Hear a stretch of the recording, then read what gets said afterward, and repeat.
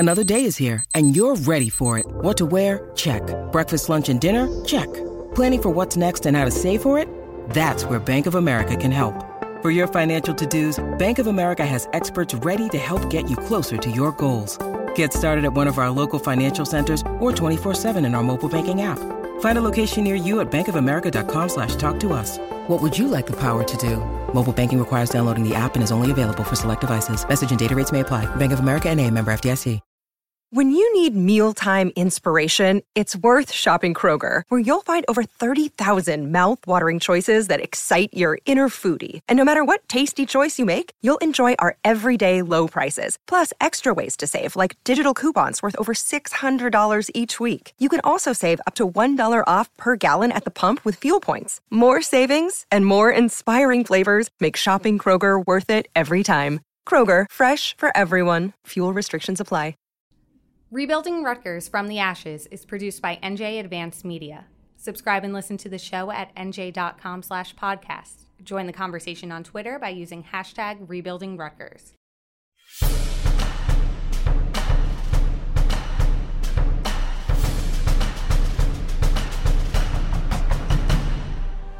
Welcome to Episode 8, the season finale of Rebuilding Rutgers from the Ashes.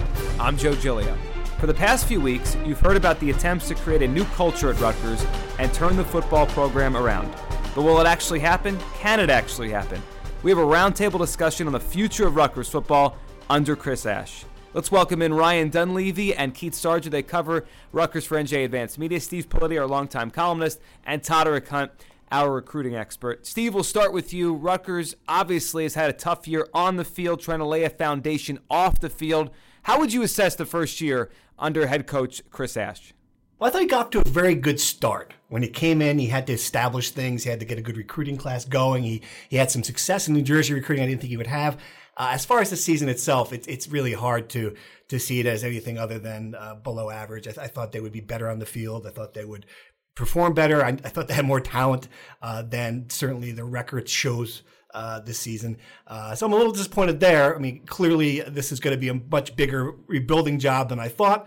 So overall, I'm going to give him a C. You know, I mean, I had I had low expectations for the season, and I think the team has even gone under that bar for me. Yeah, I think that's fair. I mean, some of the games, they were outscored, 224 to nothing in those big four games against the big teams in the Big Ten. And it got really ugly at times. And now they're going to try to move forward and be better in the future. Keith, for you, when you look at Chris Ash, and you've been around some different coaches here with Rutgers covering this program for a while, how would you evaluate his first year with the lows, the highs, everything in between? You talked about it right at the top. You said changing the culture. And I think that's a big part of it that gets lost. And we've written so many stories about the culture change and how what he inherited goes beyond the recruiting. And we've discussed at length that he essentially lost 2 recruiting classes between 2013 and 14.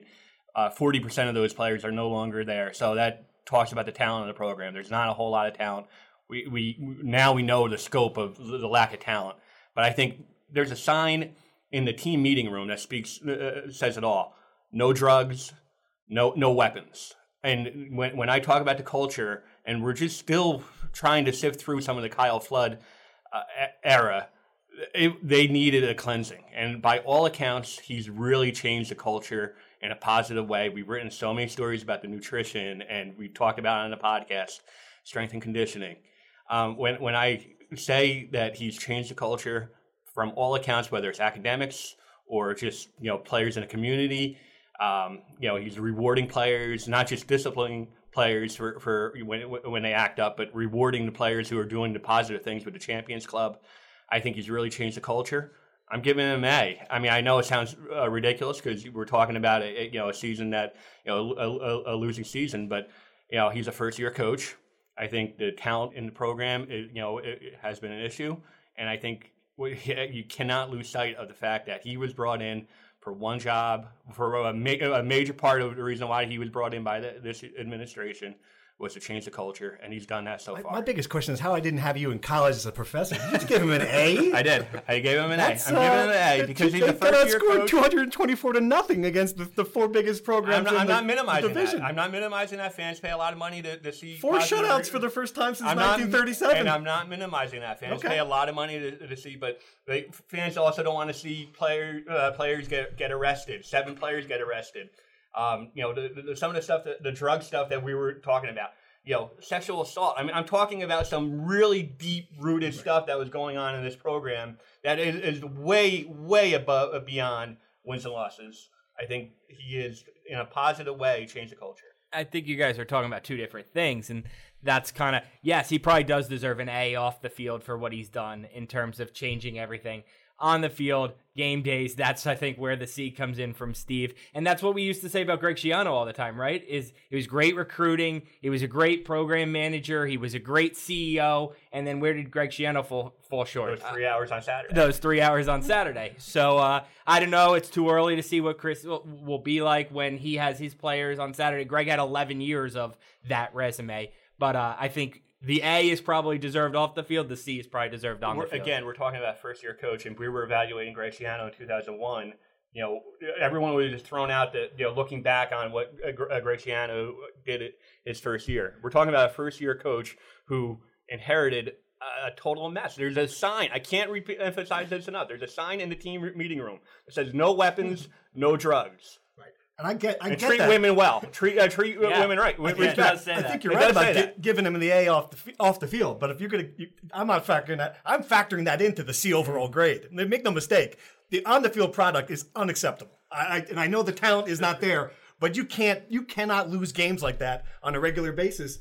And I have seen no signs on the field of what might happen. It takes a leap of faith now, based on what this team is doing on the field, to see it get to a higher level. That's my problem with what happened this season. And I'll come in along the lines of Steve. I'll give them a C-. I think they did pretty much everything right, except for the actual product on the field. You look at some of the different position groups, and guys are struggling to compete, which is kind of curious. You look at them physically, all the work Kenny Parker has done. These guys are bigger, they're stronger, they look great. But when they go out there, it's sort of tough watching them. They have trouble competing. They'll keep those games kind of tight. They'll be competing. They'll be fighting, and then something just gets lost in that at some point for whatever reason. But everything else off the field, magnificent. They infused a lot of energy back into this program, a lot of positivity, got the fans going. The recruiting class has been awesome up to this point, landing Micah Clark, who I have as the top player in my NJ.com top 50, plays both sides of the ball, explosive player, and also a kid guys will follow. You got a legacy like Bo Melton that they got to commit early. He'll come here and do some great things on the field, in space, with the ball in his hands. But let's not act like Rutgers doesn't have players that nobody else wanted. I mean, you got guys that came here with 30 offers, guys like Darius Hamilton, J.J. Denman, Chris Muller. Now, these are obviously bigs. They are somewhat lacking in the skill department, but when you're talking 78-0, it's not like they don't have enough talent to be able to scheme something a little bit tastier than that. So I think they'll go back to the drawing board. There's some hard decisions to be made. I do believe that Ash is the man for the job. I love his message. I love the vision. They just need to figure out how to really pull this thing all together and put forth a better product on the field. So what is the biggest problem on the field, right? We talked about Chris Ash and off the field, and Keith said an A, and what he's doing to lay a foundation with a new culture here. But on the field, right? What's the biggest issue? How does this happen? And Todrick was just saying they do have some talent. They do have some players on this team.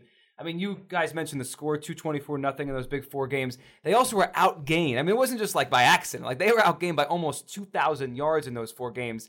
Ryan, for you, when you watch this football team in 2016, what's the biggest issue they have to fix moving forward? There's a couple issues. One, they're just outspeeded, if that's a word, on every... It is on a podcast. I think it's a word. Yeah. They're just outspeeded all the time. Without Janarian Grant, Jay Harris is their fastest player. It's on the perimeter. Every team's faster than them. On offense, they can't get separation. On defense, they get run past.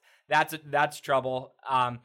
At the line of scrimmage, they want to be a line of scrimmage football team. Well, they're last in the Big Ten in rushing defense. They've struggled to run the ball. So they get out physical. That's what they want to be, and they get out physical. And then depth-wise, I mean, I think they have, Todrick mentioned, some guys who had a lot of other offers. They have a lot of guys who are Big Ten quality starters. They have no Big Ten quality depth. And Keith mentioned it earlier, the 2 recruiting classes of Floods who were just shredded by transfers and dismissals. They have no depth. So they go from Big Ten quality starters to guys who are probably not Big Ten players at all as soon as you're on special teams, as soon as you're in the third or fourth quarter and guys need breaks. So they just get annihilated when it's other teams' starters or even backups against their backups. Was this inevitable, Keith, like this year? Like, Chris Ash, or it could have been Steve Politi, or it could have been anybody else. Were they in such a bad spot roster-wise that some of this was inevitable? Maybe no one realized 78-0 was going to be inevitable in a game. But did you think this could have happened this year just because of where they were as a program? No doubt. I can't emphasize enough. I mean, 40% of 2 recruiting classes. And those recruiting classes, and Todrick knows this as well,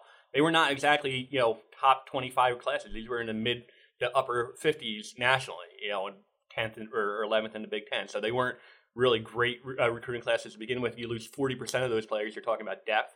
You're talking about special teams. Todrick's right. I mean, you do have players like Chris Muller and Darius Hamilton who have a lot of offers.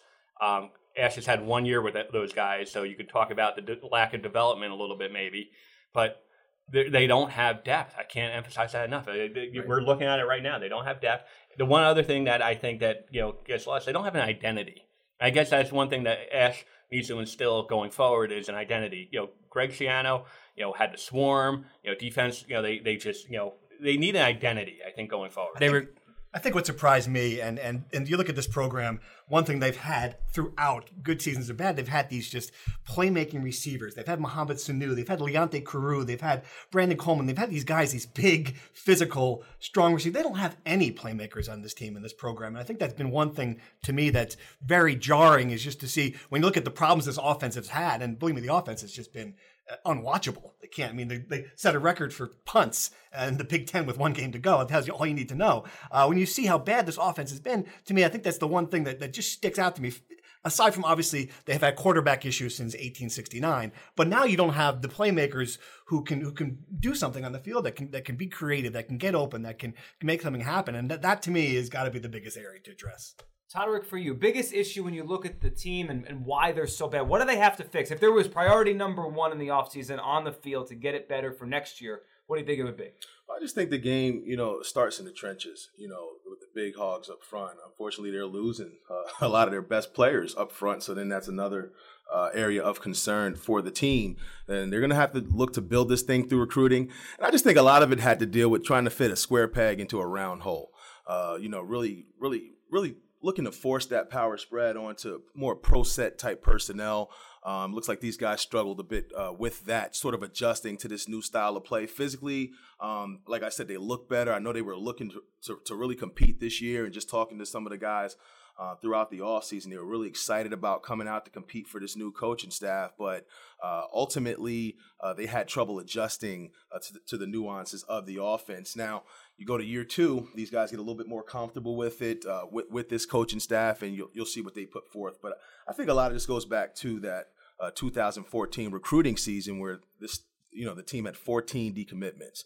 And we're talking about some top-level players, one of which just came to Rutgers recently when Penn State came to town, and Saeed Blacknall. They lost 14 guys out that recruiting class. And this is when it shows up, about 2 to 3 years down the line with that lack of depth in the recruiting area, and it's showing up on the field. There's a somewhat lack of talent now. They're not 78-0 bad. I mean, they're better than that. That's bad. They're not 224-0 bad. I believe that there's ways as a coaching staff that you can find a scheme to manufacture some points through the offense and keep your team in the game, because they had a pretty solid. I don't know if we want to call the defense solid, but they definitely competed and showed up to play. Just the offense let them down, unfortunately. Yeah, when Todrick mentioned the square peg round hole, I've heard that a couple times, and I agree with it. That's what they tried to do. But I think that, speaking of things that are inevitable, that was inevitable. They were never going to come in here and run a pro-style offense. They were never going to come in here and run last year's defense. So at some point, Chris Ash had to do this. Some senior class was going to lose their senior year, because whether he delayed it a year, then he was just going to try to go 6-6 with this year's team, which he probably that could have happened. I think Sarge actually picked them to win 8 games. We shouldn't forget that. I'm glad you brought that up. I think that in a way they probably could have gone 6-6 if they had carried it over. But eventually, then next year's senior class was going to get the raw deal of trying to figure out this offense. So he probably was smarter in an era where coaches only get 3 or 4 years before they're run out of town. He was probably better off to say, "Listen, sorry guys, this is what's going to happen." And these seniors actually handled that pretty well. Yeah, to gut it at first and then try to rebuild it from there. At some point, they've had 7 offensive coordinators in 7 years. I mean, that's got to be a record. At some point, the players are learning. It wasn't as much of a factor when they're all learning a pro style. The terminology's similar, but now it's different, totally different. So at some point, that is going to be a factor too. 7 offensive coordinators in 7 years. That's a lot. Well, I think you guys led us right into the next topic that I think we need to talk about, and Rutgers needs to figure out if they're going to get better, which is the quarterback play. And my favorite part about watching you guys cover the games each week is inevitably during the Saturday afternoon, one of you will start writing about the quarterback, right? And then what's going on, who's in, why are they in, what's happening, what are they doing there, and how do they get better? Is it just continuity in a system, Ryan? Do you think that's where they have to, or do they have to find the right quarterback for this system because it's such a drastic difference from what they used to run? Yeah, I think they have to find the right quarterback. And they, like Steve said, they've been trying to find the right quarterback forever. And now they're trying to find a right quarterback who's the different quarterback, who's totally different than anything they've ever wanted ever before. So I think it's easy from a fan standpoint. It's always the next guy, right? Like 12 months ago, Tylen Oden was the future. Now Jonathan Lewis is the future, assuming he signs and comes to Rutgers. And you know what? 12 months from now, it's going to be whoever the quarterback is in the next class who's going to be the future. They have to pick one and settle with him. I think Gio was a nice stopgap. I would have liked to see him play earlier this year. I think we all kind of knew Chris Laviano handled it well, but wasn't the right guy for this offense. I would have liked to see them try that earlier. I would have liked to see them try Tylen Oden earlier. I guess the answer going forward is Jonathan Lewis, but I've never even seen him play, so how can I say that? And that's one of the problems when we were talking about grades for the coaching staff. You remember now Gio Rashino was not even in the mix for quarterback midway through the season. He was playing scout team, and they decided to throw him out there and give him a shot. I mean, that just kind of speaks to a level of dysfunction, I think, that they didn't identify him or didn't see him at practice, and then suddenly he's in the game and now he's your starter. I don't know how they could have done it better as far as quarterbacks go. Clearly, the right quarterback's not on the roster, but it's just amazing to me that they could have a team with 8 quarterbacks and none of them are capable of leading the offense. I mean, that to me is obviously predates this current coaching staff. And I look at it going forward too. People say, "Oh well, maybe bring in a grad transfer or a JUCO," and those guys aren't growing on trees. I mean, we saw they brought in a grad transfer. Zach Allen couldn't win a job. I mean, I guess Jonathan Lewis is the guy that they're banking on. I think it's going to be open competition going forward, but it's 70% of maybe the offensive woes are tied to the quarterback. I think it's an issue that they need to address. I don't know if there is a grad transfer out there that maybe they can get, but again, I don't think that gets solved overnight either. I don't want to see them do the grad transfer thing. Personally, I will. If you believe in Jonathan Lewis, put Jonathan Lewis out there. If you believe in Tylen Oden, put Tylen Oden out there and live through another 3-9 season or whatever as a freshman, and let's see what he can be as a senior. Because look what happened with Tom Savage. I know it's a different coaching staff, a different era, but you gave up on Tom Savage, who was a 4-star recruit. He ends up going to the NFL as a 3rd or 4th round draft pick. Who knows what he would have been as a Rutgers senior? But you didn't want to wait in the short term to find out. I don't think they should make that same mistake. Pick a guy, Oden, Lewis, Gio, anybody. Pick a guy and ride the guy. And I actually have seen Jonathan Lewis play, and to be honest with you, I think that he is perfect for what they're looking to do in the power spread. I mean, he's very Cam Newton-esque in the way he uses his big frame to pick up extra yardage, running the football, can also throw the football with touch, has made some tremendous throws. I think that's maybe what Tylen Oden was maybe missing a little bit of, the ability to pass the football. We see the explosion in the run game, but you got 2 guys that you can sort of start to lean on and really look to develop. But I really do believe in Lewis, and it'll be interesting to see if they give him the keys to the car automatically coming in as a big-time freshman quarterback. Why doesn't he have more offers then? I think he shut down his recruitment a little bit early. I remember watching him as a sophomore sling the football around back when they had Wimbush and just saying, wow, this kid can really throw the football. We're not even talking about ability to run. The first time I saw him was actually at the Rutgers passing camp his sophomore year. Man, he has a huge arm, can really spread the field, stretch the field, get the ball down the field. He's worked on his touch and accuracy, which I think has come a long way since last season. That'll be a huge area for him to continue to develop in. But physically, he has all the tools. The one thing that you obviously have to look out for when running a power spread with these big quarterbacks is injury. He got dinged up this past season playing against a Lincoln team, suffered a neck injury that was pretty scary, was able to return to the field next week showing some toughness. But you certainly have to look out for that. But I think with what they're looking to do, he's certainly the perfect chess piece. What's the marriage between finding the right quarterback and the system? And what do you guys think about the system? We've seen the spread work all around college football. I mean, the spread is everywhere. It's football now. There's a system? I'm sorry. I couldn't resist that one. What do you think about what they're trying to do with this system? I mean, is this just a matter, Steve, you think of finding the right quarterback and then this thing starts really moving? Okay, absolutely not. So you think they have to fix some things with the offense and find the right quarterback? It's very difficult to know on a week-to-week basis what they're trying to do offensively. And I mean that honestly, and I defended Drew Maringer, the offensive coordinator, in a column because I strongly believe what Sarge said. You just can't just keep on changing the coaches and expect this thing to work. Eventually, you have to invest in one, live through the growing pains, and try to build the system that way. Some continuity. That said, there's just no excuse for the absolute lack of competency this offense has shown during the year. It's, I think, arguably the worst offense in school history. I mean, you can't really, it's hard to believe, but when you score 56 offensive points in, how many conference games, it's very hard to imagine, that the players aren't that bad. And what bothered me about what happened this year was the inability to get a running game. I thought they would come in this year with several talent. Robert Martin, a very good running back from last year. I thought there would be one thing they would do well, and instead it's been another weakness. So I have a lot of questions about what the system is, and I would like to see it before you pass total judgment. I would like to see it with some of these receivers they have coming in, with Jonathan Lewis, to get a sense of what, if it's going to work or not. But right now, I don't see a lot of competence. I think there were two plays I kind of remember that are going to be looked back upon. The Ohio State game where they were driving early and then they try a trick play, it blows up in their face. And then the Penn State game, they recover the opening kickoff and they try a reverse. Both of those plays were boiled down to execution. I mean, we kind of harped on it. Could he have been more creative? Could Drew Maringer have been more creative? Yeah. But sometimes it does boil down to execution. And that trick play at Ohio State, I can't fault them for attempting to try to change it. They weren't going to beat Ohio State, but at least you gained some momentum early. I can't fault them for that trick play.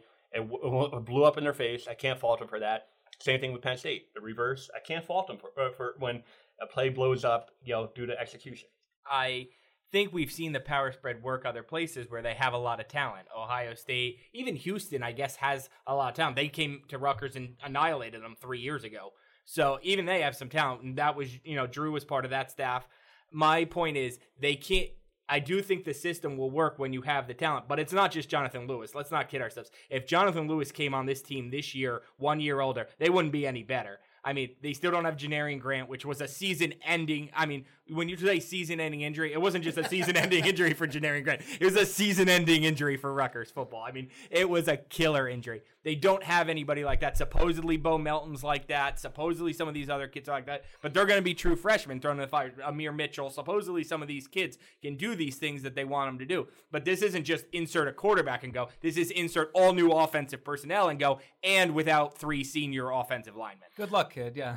And I secretly thought that when Janarian went down, that things would open up offensively for this Rutgers offense, being that they didn't have that one player to depend upon to pretty much do the majority of the work. But unfortunately, it just exposed the fact that the cupboard was somewhat bare at the skill positions. And that's tough to say when you got a guy like Robert Martin, you got Hicks, you got guys that are known to be playmakers in the past, but for whatever reason, they were unable to get the ball rolling offensively. And then you look at some of the play calls with Laviano, some of the curious calls where you have him running in situations where, this is a Tylen Oden type situation after you had already kind of gotten him going. There were certainly some questionable decisions made throughout the year. I like Drew. I like the energy that he inserts. I think he does well recruiting, especially because he's close in age with some of the recruits, and there's certainly some positive things that he has done. But there were certainly some questionable points throughout the season when it comes to offensive play calling. If I'm just going to give you a 30-second turning point of the season, it's the 4 plays where Janarian Grant got hurt, and then you just mentioned curious play calling. The number one curious play calling is Janarian Grant gets hurt, and then they have the ball first and goal at the 3-yard line. 2 runs by Tylen Oden where he can't get in the end zone up the middle, then 2 runs by Chris Laviano. They don't end up scoring in a game that I think was 7-0 Iowa at the time, and they lose the game 14-7. They get 0 points.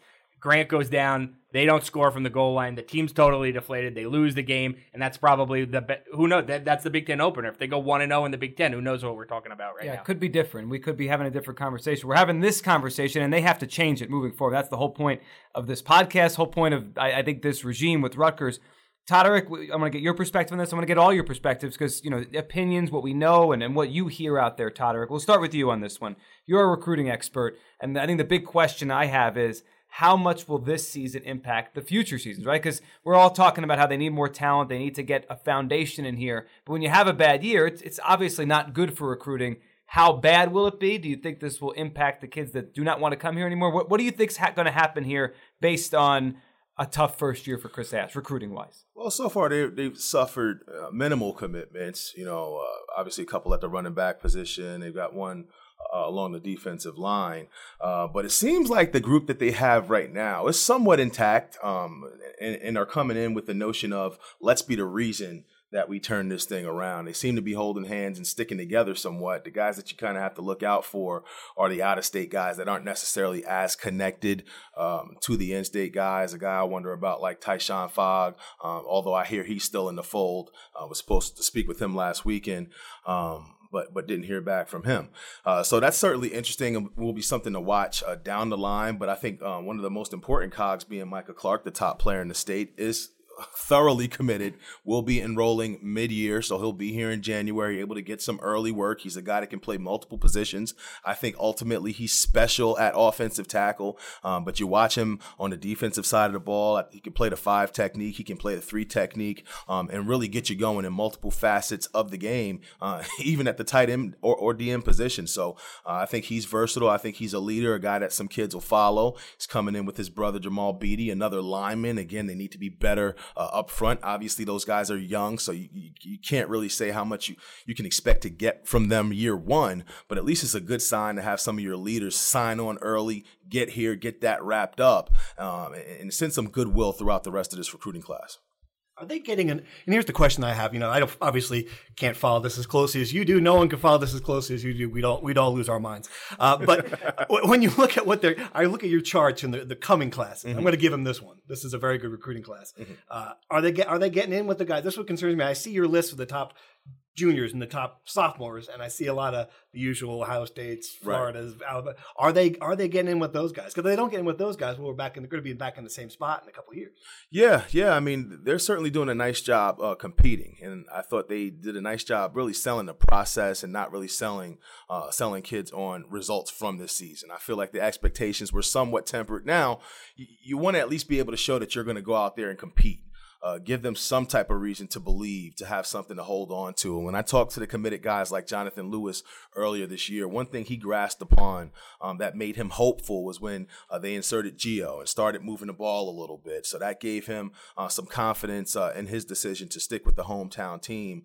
Did they do enough of that this year to really satisfy that itch for all the recruits, committed and non-committed? I mean, that remains to be seen. We got 3 months until signing day, but so far, so good for the most part. Like I said, only a couple decommitments up to this point, and the guys they have remaining seem to be talking the talk at least. The thing I would say, and Todrick just said something that I thought was really interesting, is they want to be the guys to turn it around, and I've certainly heard that at least twice in my life. When Greg Schiano first started and I was a student covering the team for the student paper, I heard that, and that worked out. Brian Leonard, to this day, 10 years later, it takes the most pride of anything in his life that he committed to Rutgers when they were terrible, and he was on that field for 2006 when they beat Louisville. And it's not just Leonard; it's all those guys. It's Ryan Hard, it's Sean Tucker, it's all those guys. That is the best thing they've accomplished in their life. They love it. They took Rutgers from zero to the top. Leonte Carew, Darius Hamilton, Julian Penix-Odrick, 4 or 5 years ago, were Kyle Flood's first signing day when Greg Schiano left right beforehand. They wanted to be the guys to take it to the top. Well, this is where they're leaving it, and they've had to adjust, do a 180 on the fly to, well, we're building a foundation, and we want to be the legacy guys for Chris Ash. And that's nice, but that's not what they signed up to do. 18-year-old Leonte Carew, Darius Hamilton wanted to win national titles. They thought they were going to the Big East, and then they wanted to win Big Ten championships. That's not where they're leaving. They've had to adjust their goals on the fly, but that's not what they were signing up to do. I'm sure these kids think they can be the next ones. Which ones are they? Are they Brian Leonard, or are they leaving 5 years from now like this? What I'm going to be looking at more than anything, and to Steve's point, it's not just the top echelon guys. It's going to be the guys ranked from 10 to 20 in Todrick's rankings, because that's really how Greg Schiano built his program. He built it on the Kevin Malice guys, Ryan D'Imperio, Pete Tverdoff. The list goes on and on. These guys weren't the cream of the crop in the state. They were guys ranked from 10 to 20. And Greg would get, of those 10 guys, he would probably get 7 or 8 of them. And that's how you build a program. And that's what I'm going to be looking at more than anything. And also the recruiting map has changed somewhat. People talk about the state of Rutgers, and that's those states, which encompass the success that Rutgers has had, leading up to the past couple seasons. And it's kind of changed. I think Schiano built this thing on Florida, New Jersey, and New York. Those were the main states. And now you got a Midwest staff that's really placing a emphasis on the Midwest and getting out there and landing some of those guys where the emphasis is less on speed and more in size and power to compete in the Big Ten.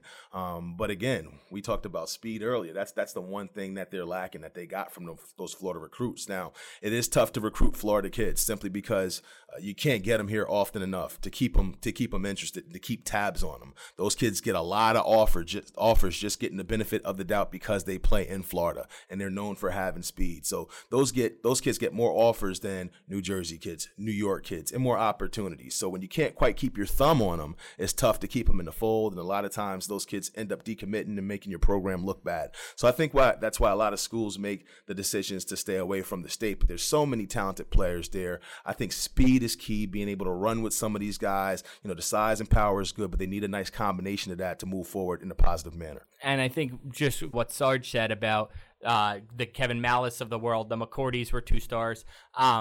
Ash knows that. He's made it very clear. He wants to be a developmental program. He doesn't expect to win every Micah Clark battle. He wants a lot of those 3-star, so to speak, kids that he has to develop. He understands that. We'll see if he can do it, but he's made it very clear that he understands Rutgers has to be a developmental program where you take a kid, you redshirt the kid, and then as a redshirt junior, he's an impactful player. One area that they really impressed me when they first got to Rutgers is the way they competed for recruits. I mean, these guys came in offering committed kids at other programs, actively recruiting those kids, sending 4 or 5 coaches to the school to recruit and show these guys some love. So they really came in with a reckless abandon for recruits, showing that they'll do whatever it takes to make this program move in a positive way. And I think that's a huge part of why they got off to a great start. It's just, when it came down to the football at the end of the day, that's what dropped that grade down from an A to about a C, C minus, simply because the on-field product wasn't as good as at least what we anticipated as far as them just competing and hanging in some of these games. I don't think we expected them to go out there and win all of these games, but I expected to see a little bit more from a competitive standpoint. Those guys hanging in some of these games, especially with the strength and conditioning improvements that we've seen from Kenny Parker. For whatever reason, that didn't materialize, but it'll be interesting to see what they can do moving forward. All right, when we started this podcast, guys, there was a lot of optimism. There was a lot of, all right, this is the new regime that's going to change it and fix Rutgers and put them on the path to being a consistent winner. Tough year on the field. Keith, you believe a good foundation has been put off the field. Should fans trust this process that obviously is off to a difficult start just on the surface? Maybe beneath it's a little better. Should fans trust this process? Do we believe this is heading in the right direction despite early pitfalls? I think they should. And again, he's implemented a lot of things from the Ohio State model. We don't know. We've written about Kenny Parker. We've written about nutrition, stuff that hasn't been done before.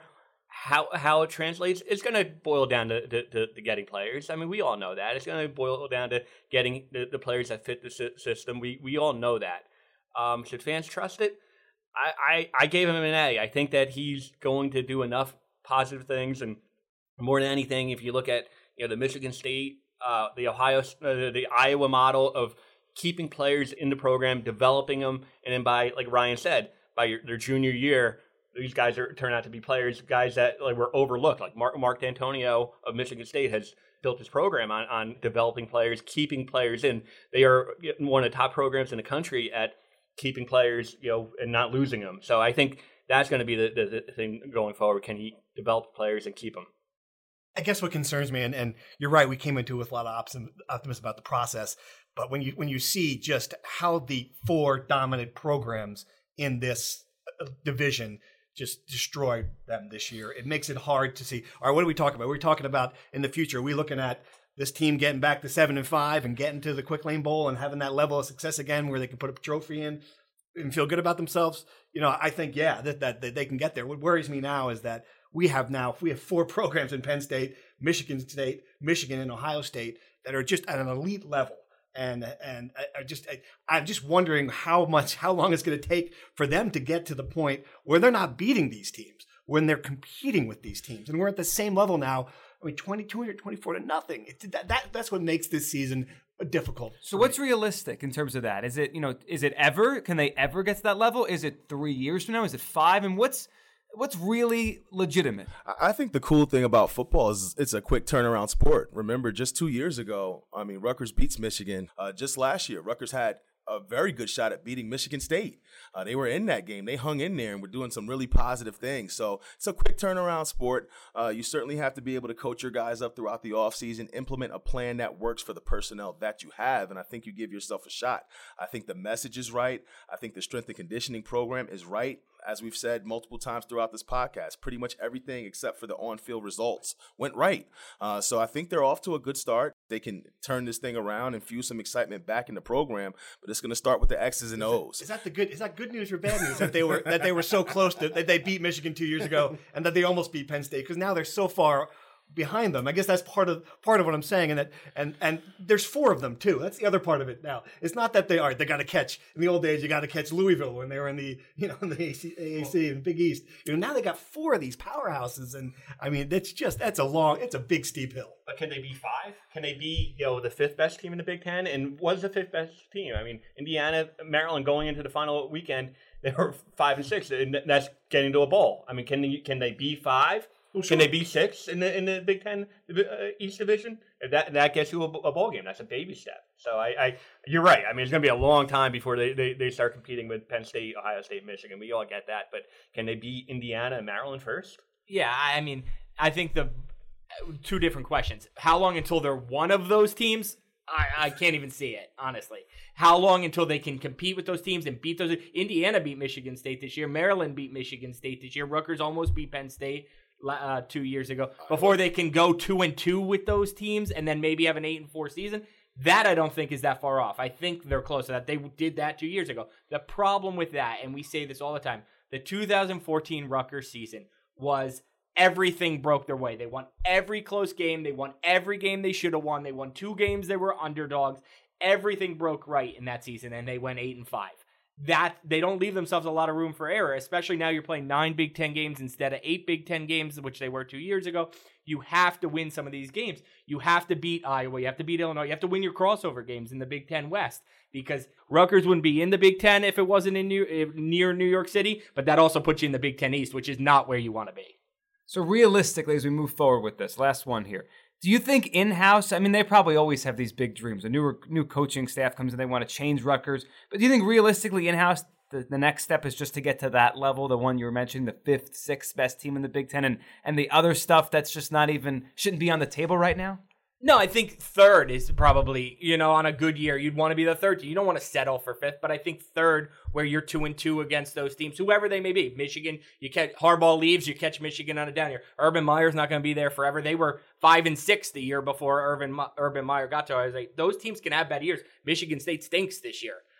You have to beat them on those years where they're bad. You don't settle for 5th. You hope for 2-2 against that. And of course, not the coaches or the players, but as a fan, or realistically speaking, you hope to go 2-2 against those teams and have a 9-3 season. And then, hey, you're playing in the Outback Bowl on New Year's Day. Forget 2006. That's your high for the Rutgers program. And if you look at 2018, I think the schedule, Ryan, you could probably say it off the top of your head. 2018, the schedule, the first 6 games are winnable. So I'm not trying to discount even next season, but again, I think it boils down to Greg Schiano's program went to bowl games 10 of 11 years. I think that's something that a lot of Rutgers fans would take in a heartbeat. With Chris Ash, get to a bowl game, get 6 wins, 7 wins, or whatever. That's a baby step, and I think at some point the schedule will soften a little bit. I think the problem is, and you mentioned it when you talk about next year. I mean, I think we can discount next year. This is the team that, they're going to lose all the key players on both lines. They're going to perhaps start a true freshman quarterback. They're going to bring in all these new skill positions. They had a difficult season this year. I don't see how you take the next step. All right, so then you're looking at 2018. All right, there's still so many questions to get back to that point when you're going to bowl games every year. You remember that's not that too far in the distant memory. Just to get back to the level when you're going to bowl games and you're still facing that big climb to take that next step, which is what I think, why are we doing this if we're not at least thinking that we're going to get there and we're going to play Michigan and we're going to start winning some of these games and we're going to get to this point. That to me is the hard part. If you look at the history of the Big Ten, though, I mean, two teams have dominated the Big Ten for 120 years. It's been Ohio State, Michigan. And then Penn State every once in a while. You saw Northwestern, Iowa, but really it's two teams, okay? So championship and going to bowl games every year. The good thing about the Big Ten, too, the bowl games are pretty good. So we're talking about two different things. We're talking about, a conference that traditionally has had, two teams win it. And we're talking, 70% in 100 years, Ohio State, Michigan. That's not going to change. So two different things, bowl games and championship. I don't know if in our lifetime, I'm still young enough. I don't know if I'll ever see a championship, but I do think that this team will become a perennial bowl team again. And obviously, I'm the recruiting guy, but I think it all comes down to players. I mean, you look at the top teams in this conference, most of their star players are from New Jersey. You look at Michigan, they're getting it done with Jabril Peppers, a Heisman candidate, Rashawn Gary playing a major role, contributing along that defensive line, one of the leaders in the Big Ten in tackles for a loss. You look at Ohio State, Curtis Samuels from New York, Noah Brown going up, catching balls behind defenders' backs. I mean, making plays. These guys are from New Jersey, which is probably one of the strongest recruiting states throughout the country when you talk per capita. So if you can really make it a realization and keep these kids home, make that a reality, give yourself a legitimate chance to win this entire thing. Obviously, it's a tall task. It's something that has yet to be done. We've been talking about it for 20 years. But if they could ever find a way to truly keep 8 of the top 20, 10 of the top 20 kids home on a year-by-year basis, you give yourself a legitimate chance to win this whole thing. To summarize that, I think 2018 is the year Rutgers fans should circle on their calendar because of the schedule. Ohio State's the second game of the season, but the other first 8 games are all the non-conference games and all the Northwestern, Purdue, Indiana, Maryland, and then you finish with the Monsters at the end. That's the game they should circle, I think, in terms of when can we see some progress, when can we break through, when can we get back to bowl games. And then, like Todrick said, it's going to take eight of the top 20 kids, or whatever, the Peppers, the Barkleys, the Samuels. If they all come here, that's when, like Sarge said, you could be the team that steals one from Ohio State or Michigan, the Illinois in 2005 or the Iowa last year, or the team that when those teams don't win it, once every 8 years somebody else wins it, you could be that team if you have the players. 8 episodes in, rebuilding Rutgers from the ashes. It feels like there's more questions than answers, but there's also some hope there, as you guys illustrated. Really appreciate everyone, all of you being here and being part of this podcast, and all of our listeners for going on this journey with us. Thank you for listening.